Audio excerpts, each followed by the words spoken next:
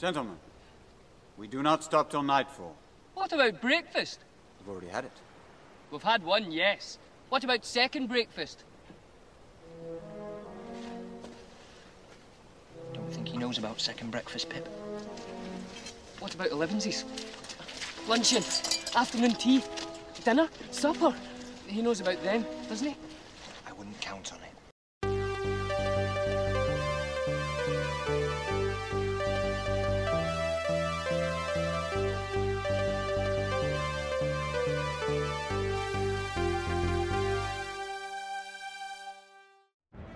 Hello, we are Bloobcast. I'm Rob. I'm Ewan. And I'm James. The question is, why are we called Bloobcast? Yes. Oh no, Mr. Frodo. Well, that gives it away.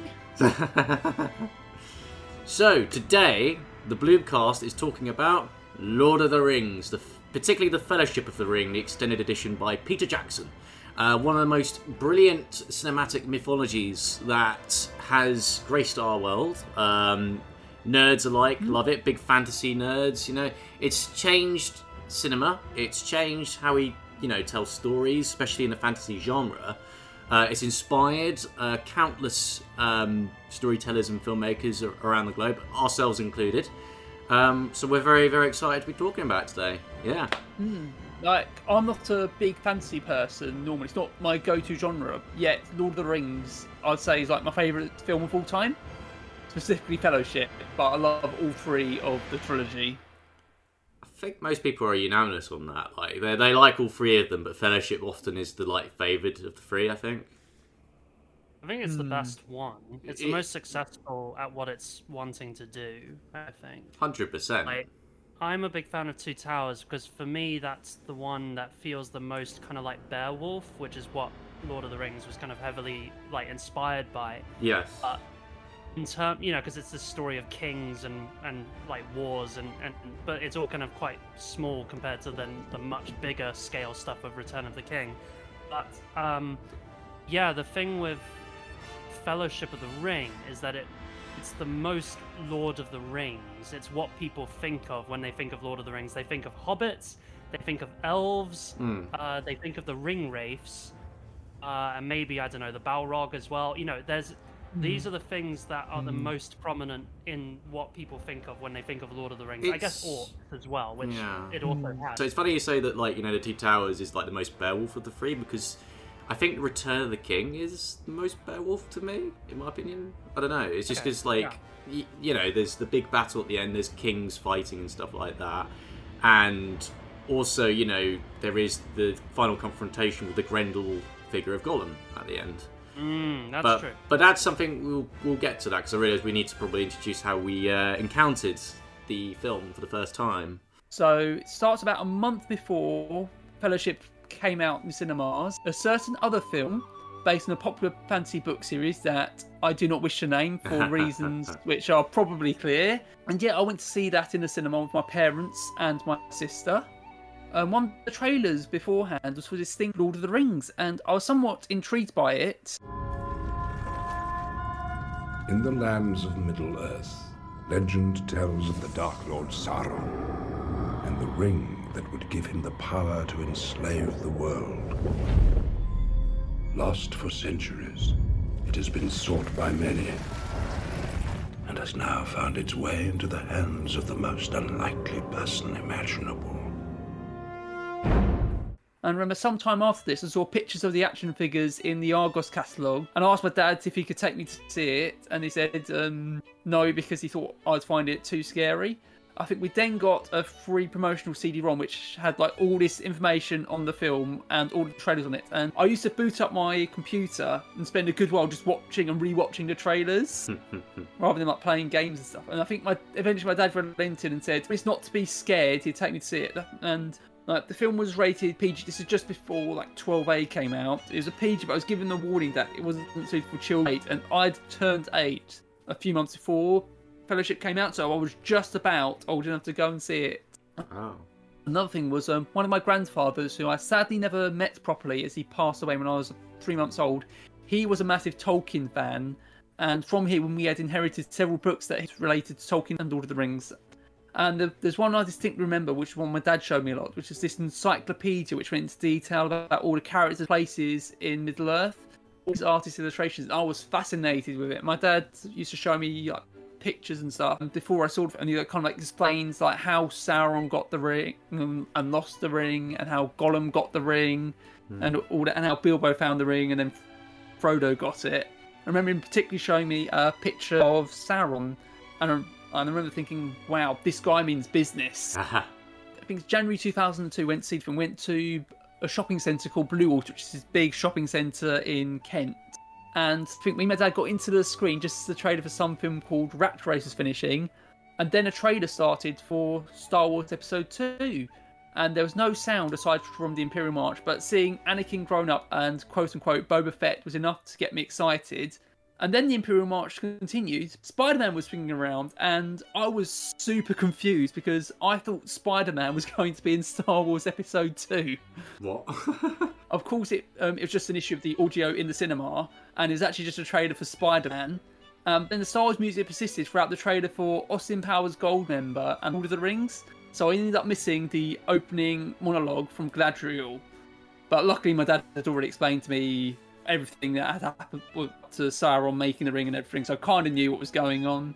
And then the audio started working partway through the battle, so I was able to. The whole film wasn't spoiled for me in that regard, and I was blown away by the film to the extent I wouldn't leave my seat until the movie ended. I distinctly remember the end when Frodo and Sam were on the boat. I desperately needed to go to the toilet, but I held it in. Although I was impatient for the movie to end because I needed to see the end of the movie, but I also really needed to go to the toilet. It is a long movie. Yeah, especially for an 8-year-old. Yeah. But yeah, and then continuing this story, a month or so later, I ended up coming down with this horrible virus. I'm not too sure what it was, but I was really unwell. And this was like a 3-day weekend. And but because I was unwell, I had to stay at home with my mum while my dad and grandparents took my siblings to the Natural History Museum for the day, which is not great for especially if you're really excited about going and then you can't go. But then the next day, my grandma came round with a present for me to make up for me not being able to go, and it was a Frodo action figure, which I was really excited because at that age I just gravitated towards the main character in practically everything. So I was like, oh yeah, Frodo, I've got a Frodo figure. And then Lord of the Rings in general has always been something I've gone back to on occasion. But for me, the problem was finding the time to watch the films, as they're very long, as we'll get into. Then during the last lockdown, I had a week off work coming up, so I decided to buy the extended edition Blu-ray box set, as up till that point, I'd only seen the theatrical versions. Initially, I was going to pace myself out and only watch half of each film per day, because the extended cuts are split across 2 discs. But I got so into the first half of Fellowship, I think I cooked some dinner, then I was like, you know what, I'm just going to watch the next half of Fellowship. And I got really into Lord of the Rings and kind of was like, yeah, you know what, this is Star Wars, these are my favourite films now. And I finally attempted to read the books, which I'd given a couple of attempts to, but never got past Fellowship. This time I actually managed to get through all the books. I started painting the Games Workshop miniatures for their Lord of the Rings game. And also this year, View Cinemas, which is the cinema I tend to go to, they were doing screenings of the theatrical versions, and I couldn't pass that up to see like my favourite films in the cinema. So I took myself to see each film, and seeing them again on the big screen was really special. Wow, that's really cool. I love that you mentioned so many of the good films that came out around that time, because you realise how lucky we had it growing up, especially like Spider-Man and Star Wars and everything like that. So I first always kind of knew about Lord of the Rings because my dad was a really big Tolkien fan and he'd read them religiously. So I kind of had some vague awareness of them growing up. But I remember distinctly, it was at a neighbor's house. It was like a kid who lived at this neighbor's, who I wasn't like big friends with or anything, but it was a neighbor kid and we hung out. And this was when I was like about 3 or 4. And I remember he had this really scary, like, kind of mask thing with horns. It was like a little devil mask that he had hanging on his wall. And I think it was like just some weird thing that his parents had bought somewhere. And I distinctly remember him telling me that that's kind of what an orc looked like, but without the horns. And I always remembered that, and that always stuck in my mind of, okay, so, orcs are kind of like these demonic creatures. And I remember it so vividly when I was about, maybe 4 years old, so which makes sense because that was when the films came out, was around 4 or 5, actually no, 6 years old, because it was 2001 the first film came out, so I would have been 6. And but I was very aware of Lord of the Rings, even though I didn't see them in the cinema. My dad read me The Hobbit, and then I got the book. And I was pretty young. I want to say I was about 10 years old when I started reading them. And because I remember distinctly reading them when I was in year 5 at school. So about, 9 or 10. And the first Lord of the Rings film I saw in the cinema was actually Return of the King, but I'd already seen the previous films on DVD by that point, or probably on video even. But I was a big enough fan by the time it was around 2005 that I watched them and was really excited to see it at the cinema.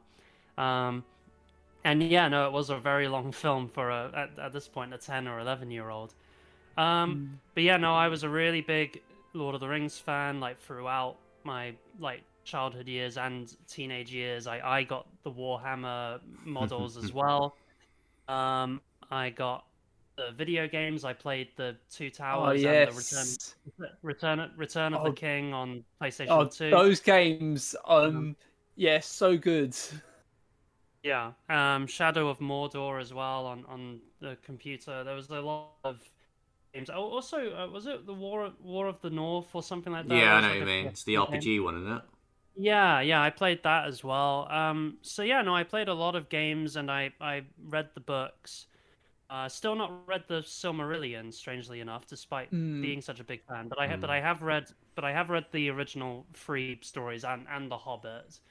And I occasionally look over them every now and then. I know my dad, after Ian Holm died last year, Dad started rereading Fellowship of the Ring as well.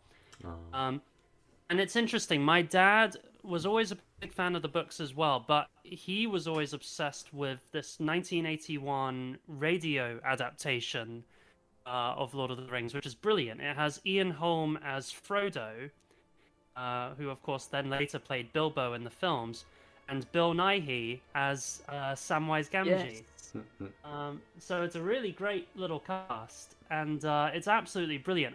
You can see a lot of the influence on the voices that the characters have. Like Gandalf sounds almost exactly the same as he does with Ian McKellen in the film. Yeah, so I don't know. I was just a really big Tolkien fan throughout, and so I was very excited to chat about Fellowship of the Ring. And I did say to the guys, right, guys, we need to say Fellowship of the Ring, because it's literally going to turn into what I've just done now, which is talking about Lord of the Rings as a whole. And it's like, no, let's focus in Fellowship first. I remember... Yeah, Two Towers next year. Yeah. The orc, I remember the orc mask, and I remember being really, really scared of the goblins in the Mines of Moria. The first ever... I encountered Lord of the Rings in so many different ways growing up. But ultimately, I was too young. You guys are actually slightly older than me. I was too young to actually go see it in cinemas at the time. So my brother got to see it in cinemas with my dad. So I've heard stories, as it were, of this amazing film. My brother loved it, and we had a Lord of the Rings poster on our wall. So I was just kind of looking at it like, what is this? So the first time I properly encountered it was on VHS. The Lord of the Rings, Fellowship of the Ring, VHS. And I couldn't watch the whole thing again. But my brother, being quite cool that he is, he did introduce me to certain scenes that he thought were not too ghastly for me. But as I kind of got older and he showed me more of the film, eventually I watched the whole thing. But he showed me scenes like with Gollum. He showed me scenes with the orcs going like meat's on the menu, boy. Well, that's Two Towers, I think. But he showed, just throughout the whole trilogy, throughout the whole trilogy, he showed me bits of everything basically. And I remember being really enjoyed. But the first time I enjoyed the Lord of the Rings to its full potential, I think, was the PS2 games, the Two Towers video games, which has the story of the Fellowship of the Ring in it. It's kind of submerged both of the stories, interestingly enough, because I think the game studio didn't... Yeah, there's a whole thing with the games. I think one studio had rights to the books, one studio had the rights to the films. Yeah, exactly. So as I got older, I eventually watched all 3 of the Lord of the Rings. I participated in film marathons. I'm sure you guys have done this before. Like, you know, you watch all 3 extended editions in one day, and it's like 2 in the morning. I've done that. Yeah, no, it's brutal. But so I did Yeah, it's that. like eating too much cake at once. Oh yeah, no, by the end you're done in, man. Done in. But yes, I did that, and I love the video games, of course. I was always into Lord of the Rings, but I wasn't a massive fan of it like I was with Star Wars and Doctor Who and everything else that I was into until university. Now, at university, I think it was my 3rd year, I was having a bit of a low time because it was, you know, finals, you know, dissertation had to be done. Oh yeah, I can relate. Yeah, I'm sure all 3 of us can. And it was also just a bit of a dull time, I think. University wasn't always high, you know, it wasn't a happy time all the time. But when I was feeling really low and, like, you know, trying to get my dissertation done, I had some downtime. And that downtime was spent reading The Hobbit and the Lord of the Rings trilogy for the first time when I was about 19, I want to say. That's when I first read the books. A bit of a late bloomer myself, but I read all of The Hobbit in my local library, and then when I went back to university, it was the big Yorkshire library, which is quite old and, you know, massive and full of books and old leather-bound books. It was quite a magical experience just having to read through all 3 of these books, you know. It really cheered me up during a rather hard time, and captured my imagination. But yeah, that's kind of how I came across Lord of the Rings. Also, I did encounter the Ralph Bakshi film when I was a kid, and I was terrified of it on VHS. I thought it was just too weird at the time. Me go, sir. Me go and see the elves. Oh, my. Oh, hooray! I now appreciate it more as an adult, but yeah, so I think ultimately that's how I encountered it. It was just a progressive, you know, I progressively got into it. You know what's really funny about this is that we are just completely taking it as a given that everyone knows what Lord of the Rings is. I mean, like, most people probably do know about it, though, don't they? Yeah, no, it's interesting. It's so, like, because people haven't talked about it that much recently. I guess the Hobbit films left a bad taste in everyone's mouth, so they've just not really brought it up anymore. But it is so influential. It completely, you know, like, I guess the only thing that was comparable was T.H. White's, the Man Who Would Be King, you know, like the King Arthur kind of novelization. Oh yeah, I've got those on my shelf. Yeah, there's nothing, or the One Who Would Be King, there's nothing comparable to that apart from that and, I don't know, H.P. Lovecraft, like his, you know, Cthulhu mythos, but it's nothing comparable to the huge cultural landmark that was Lord of the Rings. There was, I suppose, there was the works of Lord Dunsany as well. I hope I said his name right. Yeah. He wrote the kind of fairy tales sort of stuff. That kind of predates Tolkien. And there was, I suppose, Alice in Wonderland, I guess. You know, there's just little things like that. And, you know, the Canterbury Tales. There were these sort of myths and tales written. Yeah. So that's what Tolkien wanted to do. He was disappointed that England didn't have a mythology like, you know, like Greeks have their whole like mythology. He wanted to create a mythology for England. That's where Middle-earth came. Actually, I think the Silmarillion actually predates The Hobbit. He started writing that during the First World War. Oh, it's very mean of Tolkien to say that, considering King Arthur is right there. You know, poor King Arthur. But no, yeah, he does have a point. This kind of idea of this large kind of pantheon of like mythical creatures that existed in ancient Greece and ancient Egypt. We didn't really have something like that, I guess, because our culture got so kind of tangled up in Christian mythology as well, which, you know, kind of had like a singular god. But we did have giants. Britain does have its own mythology. I do want to stress that. Yeah. But it is interesting. It is interesting though, seeing, like, you know, elves were always a kind of mischievous, scary. When you think of Midsummer Night's Dream, they're not like kind of these proud, honorable, beautiful. Well, I guess they've always been beautiful, but like, you know, they're quite scary elves. But here you've got them as these wonderful, heroic kind of magical people, and that's completely Tolkien. Like Tolkien just completely recreated what elves are in the popular imagination. So that's how elves are depicted in things like Dungeons and Dragons. Like they're not like your Father Christmas making all the toys in the factory elves. They're like these humanoid things. Yeah, and with the pointed ears, of course. And then of course the orcs are just completely Tolkien. That's just, you know, like he took it. It was kind of they are goblins really, you know, which are a much older idea. But then they're bigger and more brutal, kind of mixed with trolls as well, which are kind of bigger creatures. Really scary, kind of demonic, really, I guess. So there's a lot of influences have kind of come into Lord of the Rings and kind of turned it into this much bigger thing. Yeah. Anyway. But I'm glad that Rob mentioned, I know it's going to sound weird, but I'm glad he mentioned Santa Claus, because, debatably, it was actually a Santa Claus tale that predates the Lord of the Rings. I've got it on my shelf and I read it last Christmas. It was the Santa Claus letters. The Father Christmas letters, I should say, actually. So what Tolkien did before the Lord of the Rings is he wrote these little letters with illustrations that are very like the drawings you see in Lord of the Rings about Santa Claus and his polar bear, getting presents to all the children. And eventually, across the letters are stories formed about Santa fighting goblins, and having like this epic battle with them, with like these penguins and stuff like that. And it's just like, what? And you can see bits of Lord of the Rings kind of resembling it. And they also got ancient languages and stuff like Santa comes across like these ancient languages in the cave that look very elvish. And it's like, oh my god, this is like the beta version of Lord of the Rings. And it's a story about Santa Claus. It's really funny.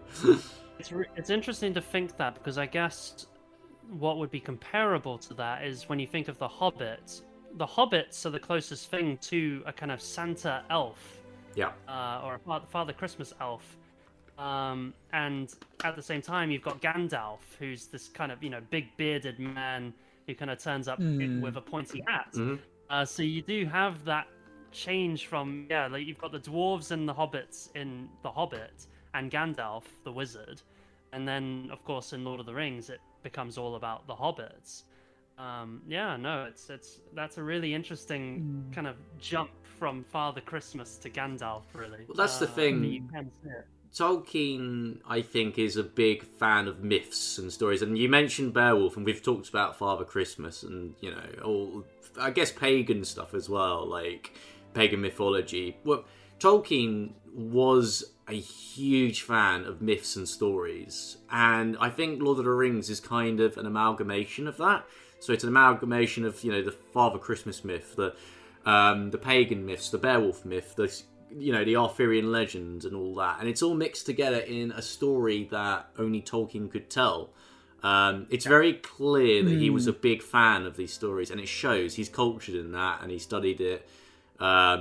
So I think, it's something you can learn. Like, if you want to tell your own story, you've got to look into the old stories first, because then you can sort of take things and make something new out of it. That's kind of what he's done a little bit.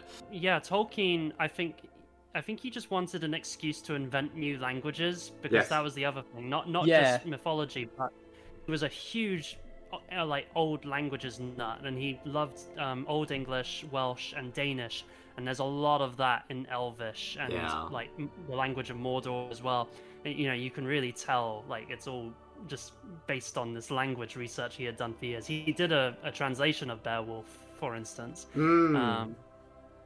Yes. Anyway, let's go on to the films. One thing I want to kind of say, just kind of segue, is that Tolkien himself said that these Lord of the Rings was unfilmable and unsuited to being adapted to the screen.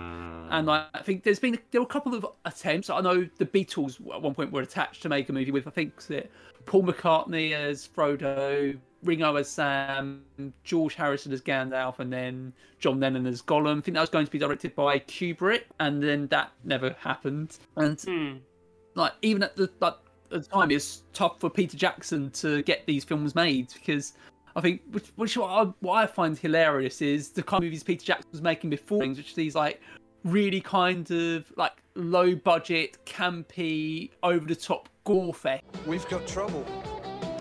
Good word. Right, we're on our way.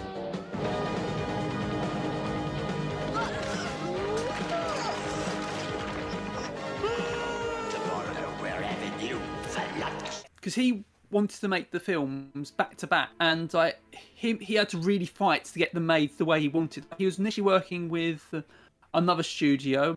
He wanted to make 2 films, but the studio wanted to try and condense everything into one film, and the suggestions they came up with sound like a complete mess. Like they wanted to merge Rohan and Gondor, with Eowyn becoming Boromir's sister. Helm's Deep would have just been cut, as would the Balrog and Balin's tomb. Saruman was in danger of being cut. I think the wording was either cut or use Saruman. And then last point thing was Treebeard was going to stop Merry and Pippin by the Uruk-hai. But to be fair to the studio, they did give Jackson some time to find another studio who would make 2. I think he said, if you don't do it in 4 weeks, we're going to make the one film with or without you. And I think they're potentially going to get Tarantino to do the one film. Oh. I think a lot of people kind of passing by, but then he got new lines in them, and I think they said something like, there's 3 books, make 3 films. Yeah. Next Christmas, the most extraordinary tale ever told will come to life.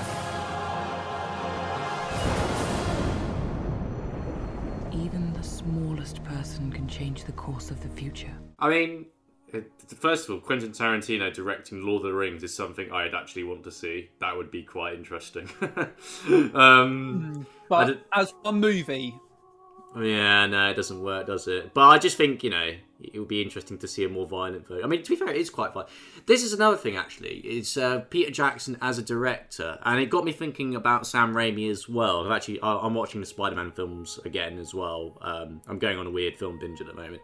But both of them are quite slapstick, violence, horror directors. It's a bit weird that one day they got picked out to tell these rather hopeful mythologies, if you will, where, yes, there's a violent content and stuff like that, but there's still happy endings and stuff like that, and there's ideals and stuff, and hope.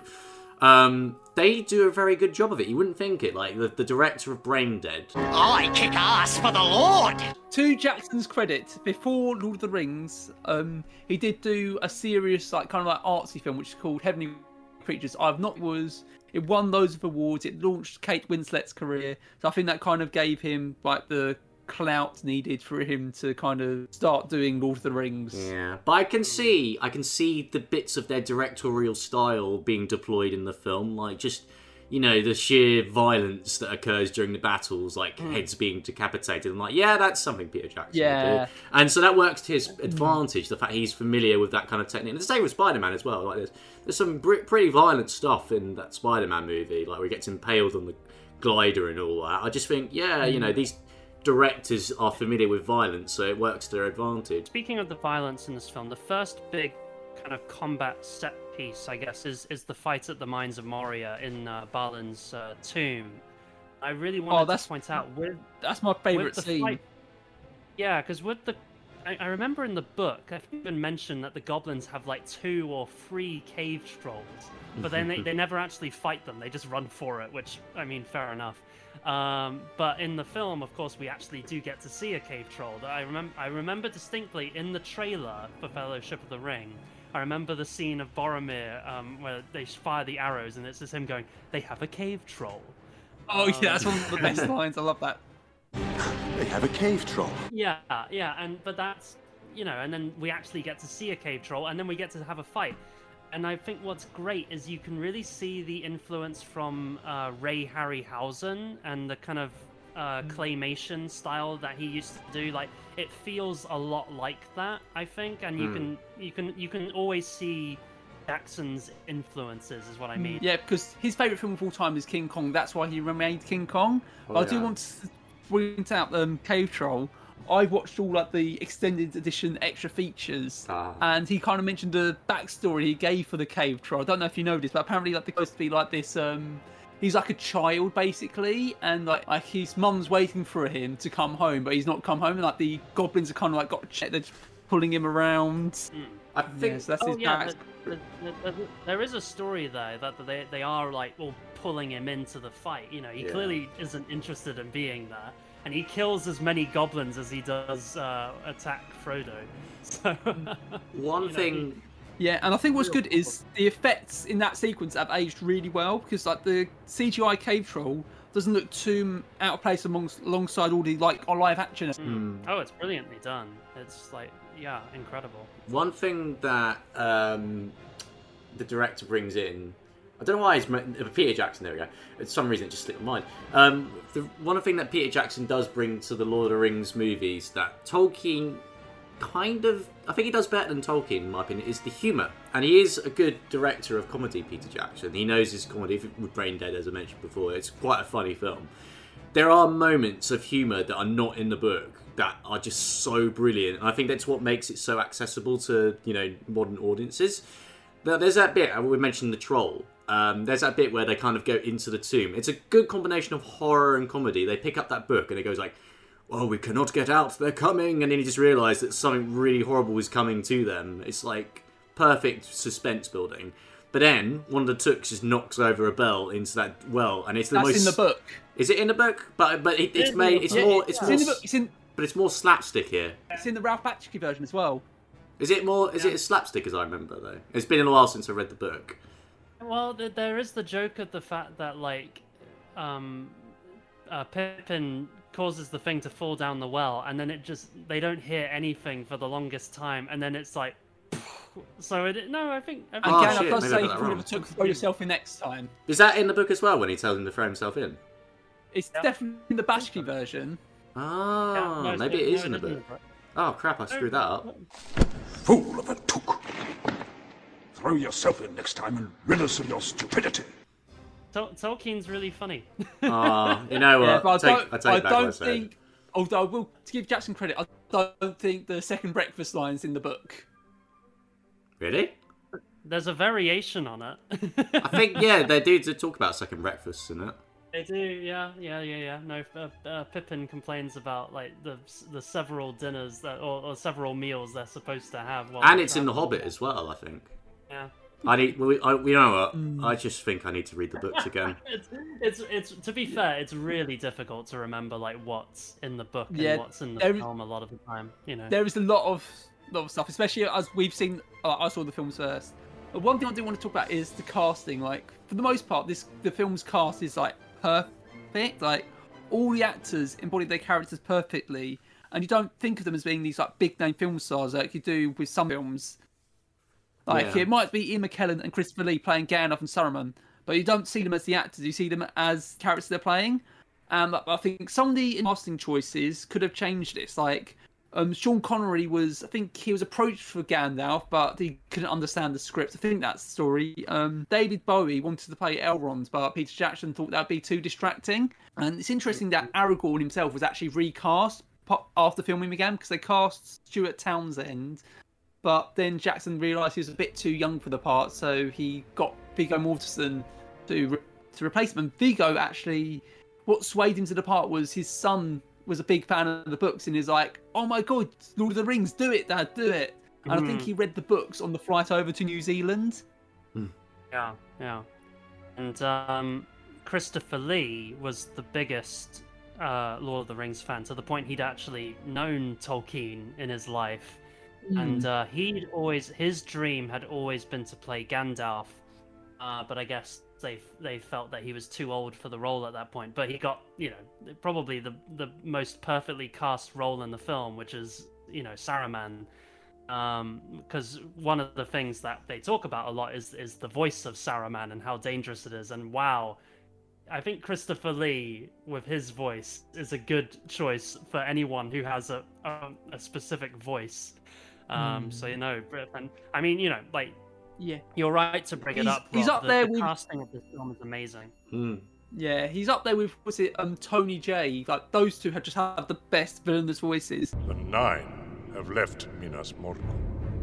The Nine. They crossed the River Eisen on Midsummer's Eve, disguised as riders in black. They've reached the Shire. They will find the ring and kill the one who carries it. Frodo.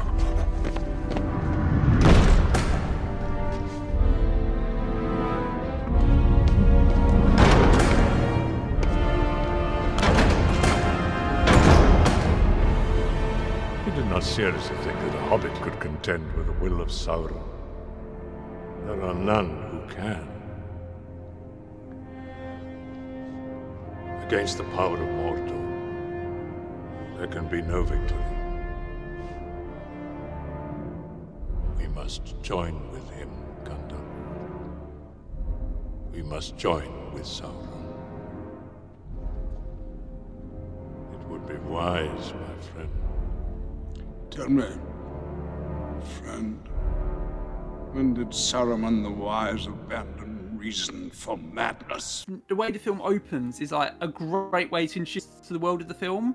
And like the prologue perfectly summarises the origins of the ring, like how Bilbo Baggins ended up with it, without having to listen to the Leonard Nimoy classic, The Ballad of Bilbo Baggins. Just an excuse to throw that in there, but yeah. In the middle of the earth, in the land of Shire, lives a brave little hobbit whom we all admire. With his long wooden pipe, fuzzy woolly toes, he lives in a hobbit hole and everybody knows him. Bilbo Baggins, he's only 3 feet tall. Bilbo Baggins, the bravest little hobbit of them all. And then we get a scene in the Shire establishing who are essentially our 4 main characters, Frodo, Sam, Merry and Pippin. We see that Frodo is an innocent young hobbit with a real love for the Shire, and that Sam is a bit unsure of himself and lacks confidence, which is shown by his avoidance to talk to Rosie Cotton. Go on, Sam. Ask Rosie for a dance. I think I'll just have another ale. Oh, no, you don't. Go on. And then we see Merry and Pippin as these mischievous, immature hobbits, which is great because they start out as pretty much being the comic relief characters for this film. That is a great touch of comedy from the film, James, is the introduction of Merry and Pippin with the firework, because that basically in the book we don't really meet Merry and Pippin until like they've already left on their adventure, and it's a very weird like introduction, like, oh, and now these are other main characters. So I think the film did a really good job of putting them in, as you said, Rob, to have these kind of mischievous hobbit characters who steal Gandalf's firework and then, you know, light it and cause a giant dragon to attack the Shire. Done. Supposed to stick it in the ground? It is in the ground. Outside. That was your idea.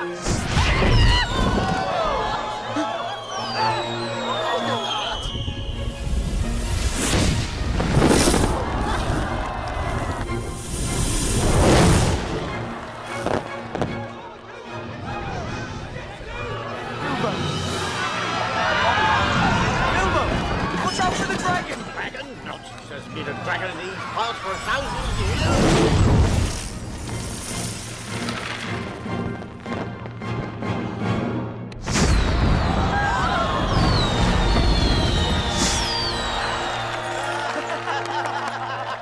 That was good.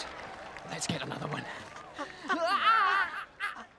Meriadoc Brandybuck and Peregrine Took. I might have known.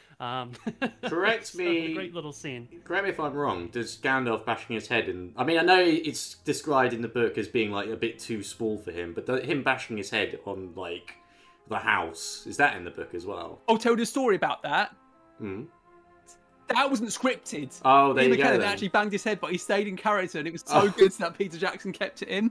Brilliant. That's there you great. go. Yeah, well, that makes sense. Yeah, no, it's a great little scene as well. So yeah, no, there are little touches like that, James, where you are right. Like, you know, the Just remembering what's in the book and filmmakers not. were really good about putting in a bit of comedy. Yeah. I need to reread the books, man. Yeah, but in the opening, we also get glimpses into Gandalf. We see how he's like the full character, but he's also got a calmer, more human side to his character. It's shown in the scene where he's trying to persuade Bilbo to part of the ring. I think the line that encapsulates this perfectly. It says, Bilbo Baggins, do not take me for some conjurer of cheap tricks. I am not trying to rob you.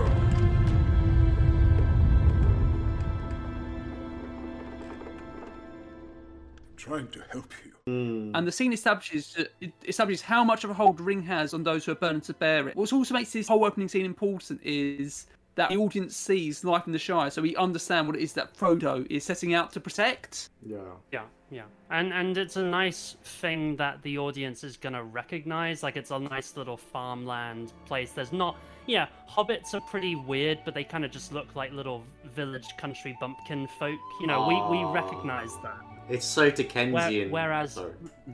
Yeah, Karen. Yeah, exactly. But then later on, you know, we start to go into really kind of weird territory that audiences, you know, very easily could have been like, what is going on? What is any of, you know, like Mines of Moria, Balrog, elf people, they're in a forest now, and there's Ewoks. They have like I always say that Galadriel's kingdom is the Ewok village in that makes sense. Buildings in the trees. But yeah, you know, it's weird. And audiences could have so easily have just been completely alienated and gone, no, not doing this. So, both the book and the film start off lovely little village, you know, countryside village. Everyone's farming and drinking beer in taverns. It's all lovely, and there's a birthday party. We recognize this. This is all good, right? You know. Birthday. And then little things start to introduce you to, like, oh god, this is, you know, things are going like Bilbo's becoming more and more kind of sinister, and there's the point when, of course, he calls the ring my precious, which is a really which is called throwback to Gollum, because we do see Gollum saying my precious in the opening scene, although he's kept to the shadows because they hadn't finalised his design yet. So it kind of gives some like elements of intrigue about when we see him in Two Towers as a fully realised character. We can see, oh, that's what he looks like. Yeah. Tolkien was very good because, he did the exact same thing in the book. The one thing that is told to us constantly throughout the book is in the first book, before we meet him properly, is these big yellow eyes that just follow them. Yeah. You know, like he keeps trailing behind the Fellowship, and Frodo keeps looking back, and he just sees these eyes in the shadow, and it's absolutely terrifying. And, you know, so, a lot of the time, it's just Tolkien did it. Well, one thing I want to say, I tweeted about this last night, it's just how good these films look. Like, they look incredible. The special effects team, like, for its time. They do. Like, it's unbelievable. Even the whole bit with the Balrog when they're fighting it, and all the kind of, like, the ancient kind of tomb that they're in is like falling apart. It's all CGI, but it looks so good. I am a servant of the secret fire, wielder of the flame of Arnor. The dark fire will not avail you, flame of Udun!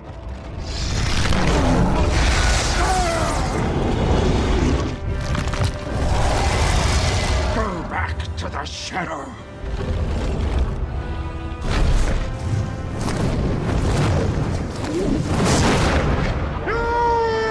Shall not pass! For its time, I watched it on a big TV. Not all CGI. Not all CGI. No, but the bit where like all the Balrog CGI, but set they're in the bridge. That's a model. I think the actors were filmed on the blue screen and superimposed on top of a model. Is it all CGI? All practical effects that bit? Because it looks really hard to pull off. The Balrog CGI, but the bridge was all a model. Okay. The bridge, that was a model. They filmed the model and then superimposed the actors on top of it. But surely isn't like the whole backdrop and everything like partially CGI, or is that all practical as well? Because I'm not sure. Yeah, because they used a mix of effects. They used practical, like Orthank's a big model. Yeah. Called a bigature rather than a miniature. There's other things as well, like they used they shot a lot of scenes twice with the actors so they could kind of scale down the hobbits. They used scale doubles for the hobbits. They did all these kind of different tricks. Yeah, but even like CGI that I'm confident with, like the Balrog themselves, and also the trolls and all that, they do look incredible for its time. I think and even he doesn't really show up in this film, as you say. They're trying to sort out his effects, but like Gollum in later films looks incredible. So I'm just in awe at the special effects team for them to pull off what they did. It really holds up even now. Yeah, especially compared to films released around that kind of time. Yeah. Like, some of their effects haven't aged as well as these films have, like 20 years on. Yeah. It's like with Spider-Man, I was watching that. Some of the special effects in that movie have not aged well at all. They look like There's a bit where he's running on the roof of the buildings and he looks like a little cartoon character. It's what happens when you have several years of pre-production to really finalise the costumes. And everything. Because the Hobbit films were made in such a rush, and they don't look anywhere near as good as these films. I just don't know why they got rid of the practical orcs. I don't know why they CGI'd all the orcs. I think that was a huge mistake. Yeah. Don't know why they did that. That was awful. They still look. They look even worse now. Those CGI orcs. They're just horrendous. Yeah, and the costume orcs look so cool and frightening. As Ian says, they're terrifying to look at. Even now, they haven't aged at all. The costumed orcs in Lord of the Rings. They look fantastic now. This is the thing I said to a VFX guy, because I studied VFX at uni. I was saying some practical effects are really good because they can always sort of stand the test of time. They always will look like something real because they are, rather than some sort of cartoon thing that will inevitably age with time. Do you know what I mean? One thing I also want to talk about is the focus the film has, because one of the strengths of the film and the trilogy as a whole is they focus primarily on Frodo and his struggle to destroy the ring, and the film establishes the threat of the ring wraiths and the power of the ring, and they do this through them cutting things from the book that would have detracted from this. So, for instance, in the book, Frodo, he spends months preparing to leave the Shire, whereas in the film he leaves instantly and is instantly pursued by ring wraiths, and likewise, a certain character is infamously cut from the book named Tom Bombadil, and he is cut from the film because he serves no purpose to the plot, much to the dismay of some people. I like Tom, but his part of the book has no bearing on the rest of the story. The only time he's brought up again is during the Council of Elrond by Gandalf, and that is pretty much just for him to say that Tom is no use to what they're dealing with, and he won't be able to help. Well, no. Yeah, the thing with Tom Bombadil, a lot of people don't seem to realise, is that both the Ralph Bakshi film and the 80s radio adaptation that I listened to both also cut him out because they also realised that he does not add anything to the overall plot, and it is just... My theory is, with the Fellowship of the Ring, is that it started off a lot like the original Hobbit, where the characters would go from one scary or weird peril or magical thing after another. The whole plot of The Hobbit is that they run into trolls, they run into spiders, they run into a bear man thing. He fought with the goblins. He battled a troll. He riddled with Gollum. A magic ring he stole. He was chased by wolves, lost in the forest, escaped in a barrel from the Elf King's halls. Bilbo Baggins, the bravest little hobbit of them all. And that's how the Fellowship of the Ring starts as well, is where they go into the Old Forest, they run into the Barrow-wights, they run into Tom Bombadil, they run into, they run into the ring wraiths. It's kind of a weird opening that I know a lot of people struggle with the beginning of Lord of the Rings. Yeah, where they really that's why it took me a few attempts to read the books. Yeah, I've definitely spoken to people where they're like, well, I tried to get into it, but the beginning just takes so long to get going, which is so strange because then once you get past the Council of Elrond, the whole story speeds up so quickly, and then Two Towers and Return of the King are just such fast-paced books, and they're amazing. You get so much detail and everything going. It's fantastic, but you have this very slow-paced opening because I think at that time Tolkien was still figuring out what to do. So basically, every adaptation has just cut out this stuff that isn't really necessary to the overall plot. Although I like Tom Bombadil, he's a fun little detail, but he is not needed in any of the adaptations. He does. I do think that Soviet adaptation that surfaced a few months ago, I think that's got Tom Bombadil, but I've not actually watched the Soviet one yet. The whole thing with Tom Bombadil is that, for some reason, a tree captures Frodo, and then he magically comes in and saves the day. And I just think it's a bit of a weird... It removes the tension as well, because, the journey at the beginning of the Fellowship of the Ring, where they're going through the forest and they're trying to escape the ring wraiths, is really suspenseful, and you get this impression that they're all alone and they're out there. There's no help for them apart from Strider. Whereas Tom Bombadil magically showing up and saving the day, it just removes that sort of suspense. So one thing I think the film does really well is humanises or adds more character on the characters. first one I want to talk about is Boromir. They humanise him a bit more and give him a reason to want to wield the ring, because like we find out that people of Gondor are forces of Mordor, and he just wants the ring because he wants to help his people. And like there's that nice scene after they leave Moria, where the hobbits of Gandalf and Aragorn's saying, "Oh, let's go." Boromir's like, "Let them grieve, god damn it." Legolas, get them out.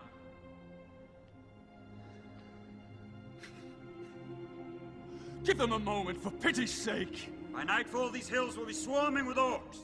Oh yeah. And also there's a nice scene where Boromir is I think they're in the mountains and like he's sparring with Merry and Pippin, and that's a fun little scene. Yeah. Yeah, Boromir was always a good man.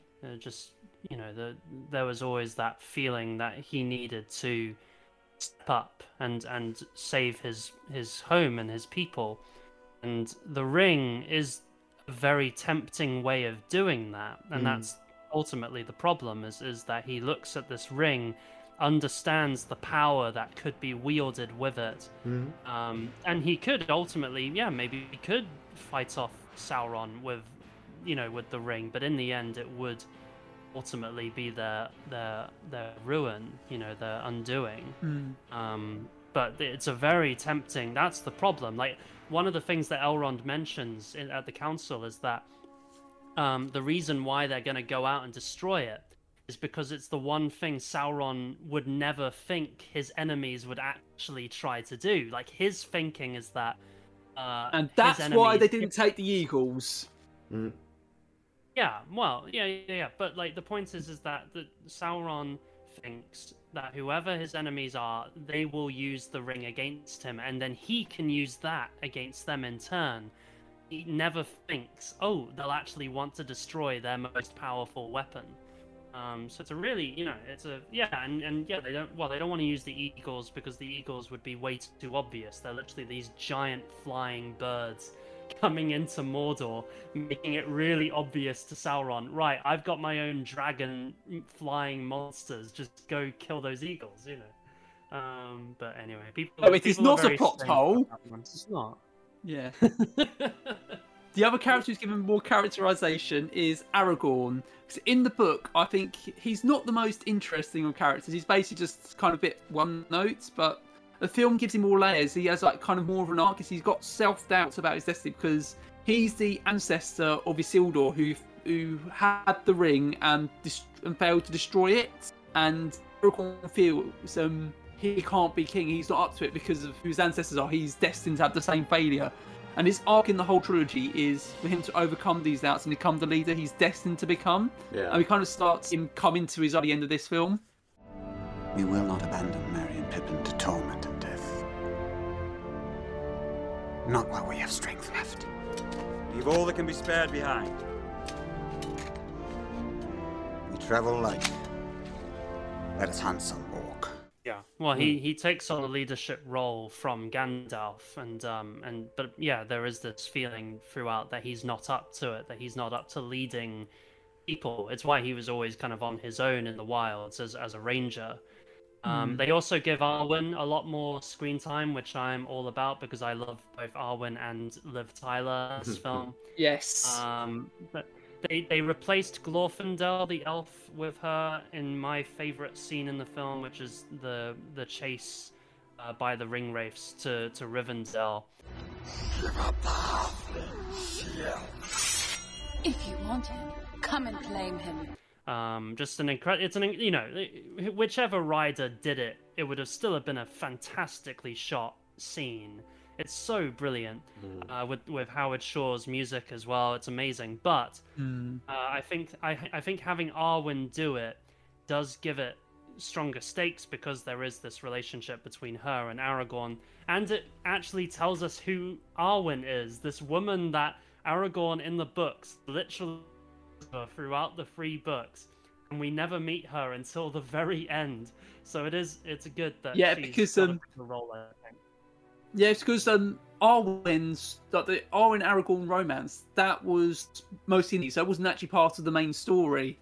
So, but the films take that out of the appendices and kind of implement it inside the plot of the films, and giving Arwen, especially because Lord of the Rings doesn't really have many female characters. There's like there's Arwen, there's Eowyn and Galadriel. And of course, Eowyn has her big moment in Return of the King, but then Galadriel kind of just more kind of on the sidelines. Well, Galadriel is, again, this kind of otherworldly creature. Really, she's the elf witch, and really, yeah, she's the most Tom Bombadil in the sense that she is someone who probably could have taken the ring and used it in a really kind of powerful, she would have had more control over it than anyone else, but of course that itself was temptation. As she said, she passed the test when Frodo offered it to her freely. It's a very dangerous moment because she could have just taken it and become the most powerful being on Middle-earth.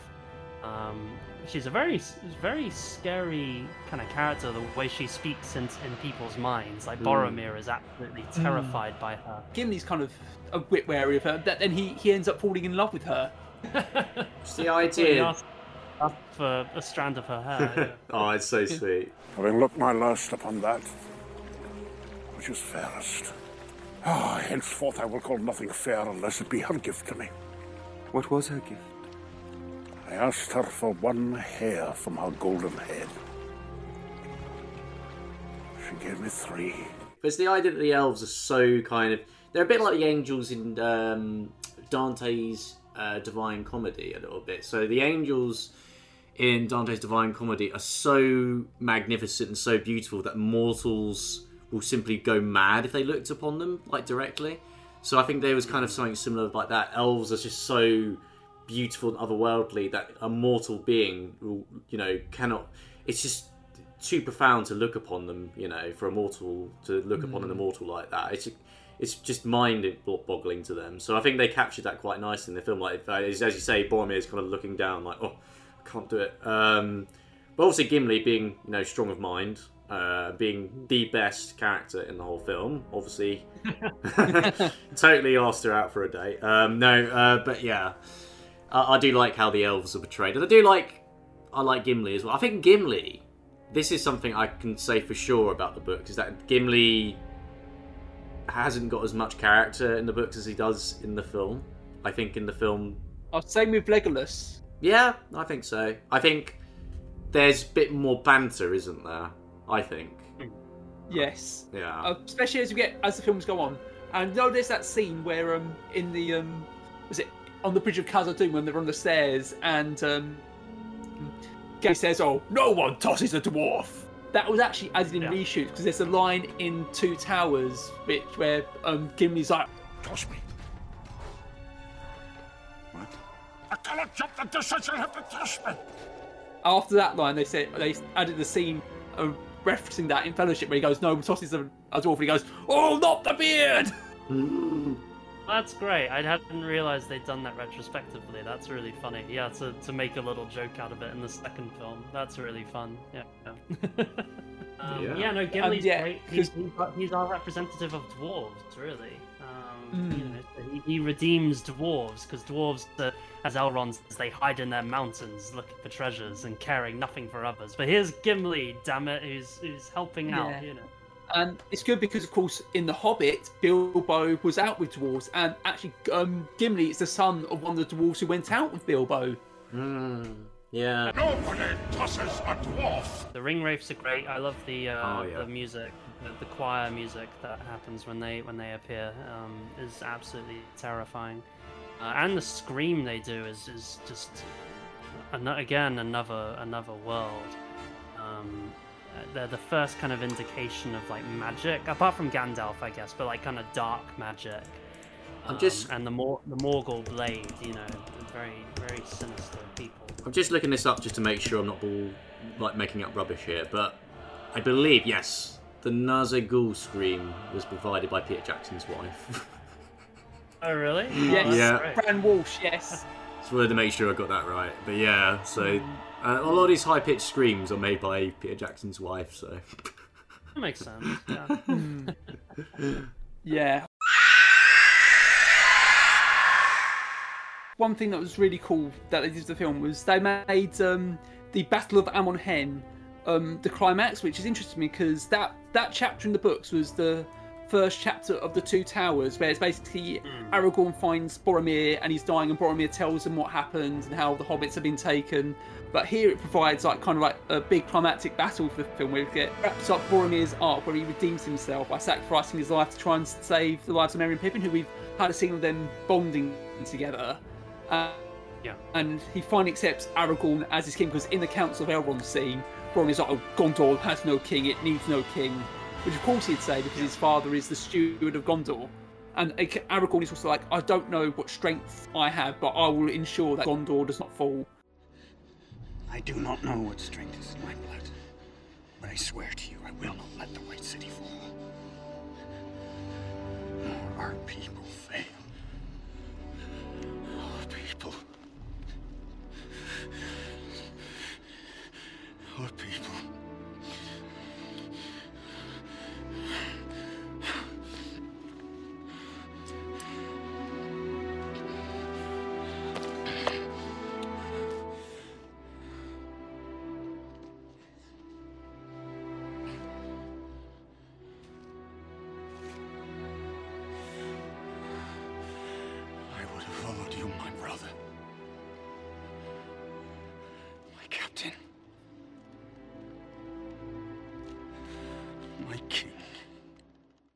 And we also get this battle with Aragorn facing off against the Uruk-hai, which is a really fun fight sequence, where we get to see Peter Jackson kind of indulge some of the techniques he used on like his earlier films, because his death is glorious. Aragorn cuts his head off and stabs him, And also I want to point out, Viggo Mortensen is an absolute trooper, and where the Uruk actually like threw the knife at him, he actually did throw the knife, and Viggo actually did deflect it. Wow, that's cool. That's really fun. Yeah, no, it's an incredible fight scene, and I just love. There's a wonderful panning shot from Aragorn, Legolas, and Gimli as we follow the Uruk-hai running towards Boromir and Merry and Pippin as Boromir's blowing the horn of Gondor. It's a really wonderful shot because it kind of emphasizes just how far away Boromir is, and how kind of in a dangerous situation he is, just one man fighting against this horde of orcs. It's a wonderful just camera shot, and I always notice that every time I'm watching it, going, oh wow, going through all these trees and everything is very difficult, but they did a great job. So fair play to the filmmakers. They famously, Lord of the Rings, pretty well shot film. Yeah, not a controversial thing to say at all. I do want to. One thing I do want to argue as well is the merits of the theatrical version, because since the release of the extended versions, a lot of people seem to completely disregard the theatrical versions of the films because they're shorter and don't have the extra scenes in. I'm here to defend them because both versions can coexist. Even Peter Jackson himself says the theatrical versions were his preferred versions because they're the versions that he intended to be seen, and I'd argue that they're paced better. But he did the extended editions with the fans who want to see kind of like everything. I do like the scenes that were added to the extended version, but I can see the reasoning behind why a lot of them were removed from the film. Yeah, I prefer the theatrical version of Fellowship of the Ring. I think, like, I prefer the opening with Gandalf and Frodo as opposed to with Bilbo. It starts off with, I don't know. That makes the two. I felt I preferred the theatrical. Yeah, it's a very different opening. Well, this is the thing. This is a problem with a lot of entertainment I have these days, is that I think things go on for too long. It's like with like Netflix shows that are like literally episodes are an hour long to get through like a 13 episode series. I just think it's too much of a commitment. Whereas, if you want to get a full extensive experience, watch the extended cut by all means, but there's also a shorter, more digestible option as well. So if you need to, I don't know, like for instance, sometimes before I go to work I want to cram in a movie or something before I head in, so that's quite convenient to me. So I kind of like shorter things. I think just because something's bigger, same with Fallout 2 comparing to Fallout 1, just because something's bigger doesn't mean it's better. What I love is that you're saying the shorter digestible thing. I mean, this is still 3 hours. I know, I know. Well, one thing that I will say about the extended cut is the films are split across 2 discs, so you can watch them in chunks, because that way it's more digestible, because I think they realised, like Return of the King extended edition is like 4.5 hours. Yeah. It's like the Snyder Cut. I just think it's so unnecessary to make something like that 4 hours long. Yeah. You know what I mean? I watched that and it hadn't be 4 hours long. Sorry. It didn't. No, it was just a lot of nothing. But like, it still goes to my point. I don't think it should be a good, like, encouraged thing to make things too long. I think brevity is important with entertainment. Although I feel Lord of the Rings justifies its runtime for the most part, because the books are long. There is a lot to pack in. Like, heck, even like the Return of the King film has stuff from the Two Towers book in it, because they struggled to kind of fit that into the. I think it's kind of they want to stick to Tolkien's timeline and also for the benefits of adaptation. Yeah, I agree. Helps that they're actually good films. This is true. I suppose, Snyder Cut isn't actually a good film. Yeah, because the Hobbit films are so long, but that's because they had so much stuff that did not need to be in the films. Oh yeah, well the Hobbits aren't great. Well, in the first Hobbit's great, just the second and third, just no. Especially the third one. That did not need to be as long as it was. Didn't need to exist. It could have just been the ending of the second movie. Bilbo Baggins. I'm looking for someone to share in an adventure. I can't just go running off into the blue. I am a Baggins. Wait! Of Bag End. Bilbo, allow me to introduce Fili, Kili, Oin, Loin, Darlin, Balin, Biffa, Bofa, Wampa, Dori, Ori, and the leader of our company, Thorin Oakenshield. Favourite characters? Yeah.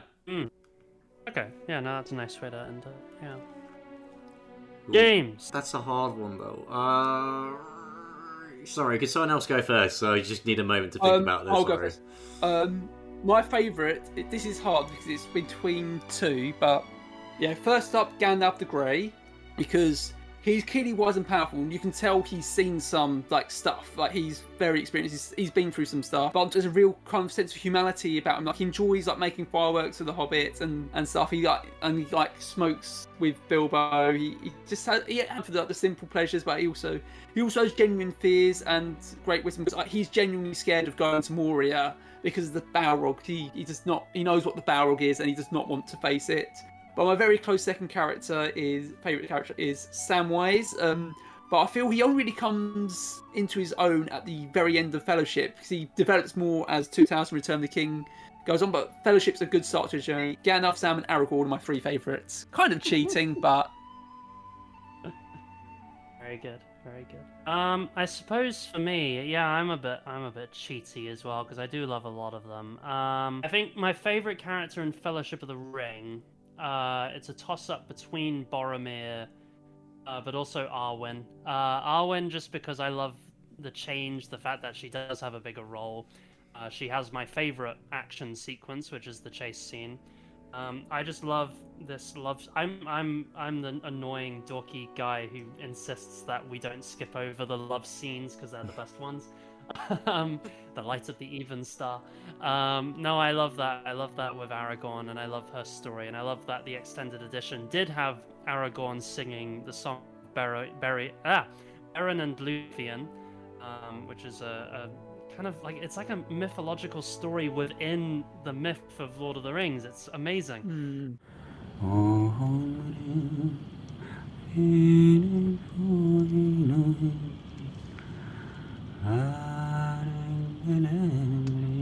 Who is she? This woman you sing of? 'Tis the Lay of Luthien, the elf maiden who gave her love to Beren. The story of the elf woman who falls in love with the mortal man and must give up her immortality for him. I love that. I love that as a wonderful little story. But I also love Boromir. Boromir, I think, is the most, in this world of wizards and magic kings with magic swords. You have this very real man who's just trying to do the best he can, trying to please his father, trying to do right by his people. And Sean Bean is incredible as Boromir. Just this kind of, he has his natural charisma. We like Sean Bean and we like Boromir, but then you have this quite, this darker side to him that comes out but ultimately by this desire to do the right thing. And I think it's a wonderful character. So anyway, yeah. So those are my two. James. Yeah. Favorite character. Thank you for going first. I've had a moment to think about it, and I'm glad you picked two characters, because I think there's two characters I've picked from as well. It's the characters that I can see myself being in this universe. First off is Bilbo. I'm going to say Bilbo. I think, Greatest little hobbit of them all. But he's played by Ian Holm, who was in the first Alien movie. Am I right in saying? Yes, Alien. Yeah, he is. Great actor, but also he's just the way he behaves. I can imagine myself behaving like that on my birthday, going like, "Oh, I can't deal with all this crowd." Oh, but also being like, "Friend, like, would you like a cup of tea or some cheese and all that?" And then like hearing someone you don't like come in the room, like, "Oh God, hide!" I don't know. He's just very charming. He's like someone I'd like to be when I'm older. Genuinely, I just think he's a very fun character, a very jolly, interesting person that. Even though he's quite polite and all that, he's also a bit of a cheeky knob as well. Like, he just doesn't, he doesn't like the public crowds and all that. So yeah, I like Bilbo. I think he's a lot of fun. But there's also Gimli. I love Gimli because I think he's just a sweet dwarf. I think he captures the innocence of Middle-earth a lot. Like, he's quite a fair individual that, he's not high up like the elves. He's not this immortal being. He's not on this big quest. He's not a warrior. He is a warrior, but he's not he's not graceful, but he is Gimli. He's more sluggish. Yeah, he's more sluggish, but he's innocent, he's childlike, and he's pure as well. I think he's the most pure of all the characters. Especially with that bit with Galadriel where, he says like, "I want a single lock of your hair," and she gave me 3. I just feel like it's the most sweet thing. And he's funny as well, like, the things he says. I just can imagine, like, everyone's always kind of serious all the time, and they just have Gimli going around, like, "Oh, where's my roasted pork?" It's just kind of, I don't know. I love pork. Yeah, like, I almost feel like he's like the most human of the lot, even though he's not a human himself. He's a dwarf, but, I think absolutely Gimli and Bilbo are my 2 picks. All right. Mm-hmm. So, yes, see you next year for the Two Towers. But before then, Ewan, what are we discussing next time for our first episode of 2022? We are doing, next time, the wonderful children's modern classic, I'm going to call it a classic, Paranorman, about a little boy who can see ghosts, and his uncle is John Goodman. That's the plot. That's the whole plot of Paranorman. I'm very excited. That'll be a lovely, lovely film to rewatch and discuss. So, yeah. Before we go, I want to give a big thank you to everyone who's checked out our podcast this year. We'll be back next year, and we've pretty much decided on going to be discussing next year. But until then, we hope you all have a safe and merry holiday season and a happy new year. Bye. Bye. Listen to the radio adaptation. It's really good. Thank you for listening to Bloobcast. We've been Rob, James and Ewan. You can find all of our episodes on bloobcast.com. We're also available on SoundCloud, Spotify and Apple Podcasts. We also have a YouTube channel where we produce shorter episodes called Blooblets, where we discuss the latest news in popular culture. You can find us on social media with @BlueCastPod on Facebook, Twitter and Instagram. Please like, follow and subscribe so you can get the latest updates on new episodes. We also have an email address, which is bloobcast@outlook.com. So if you have any feedback or want to suggest things for us to review in our future episodes, please feel free to drop us an email and you'll get a shout out on the next episode. Please also rate and review us on YouTube and Apple Podcasts. More engagement helps us a lot. And finally, please share the podcast amongst your friends and family. Help spread the word so that the Bloobcast empire can become strong and mighty. What are you doing? Tomatoes, sausages, nice crispy bacon. We saved some for you, Mr. Frodo. Put it out, you fools! Put it out! That's nice.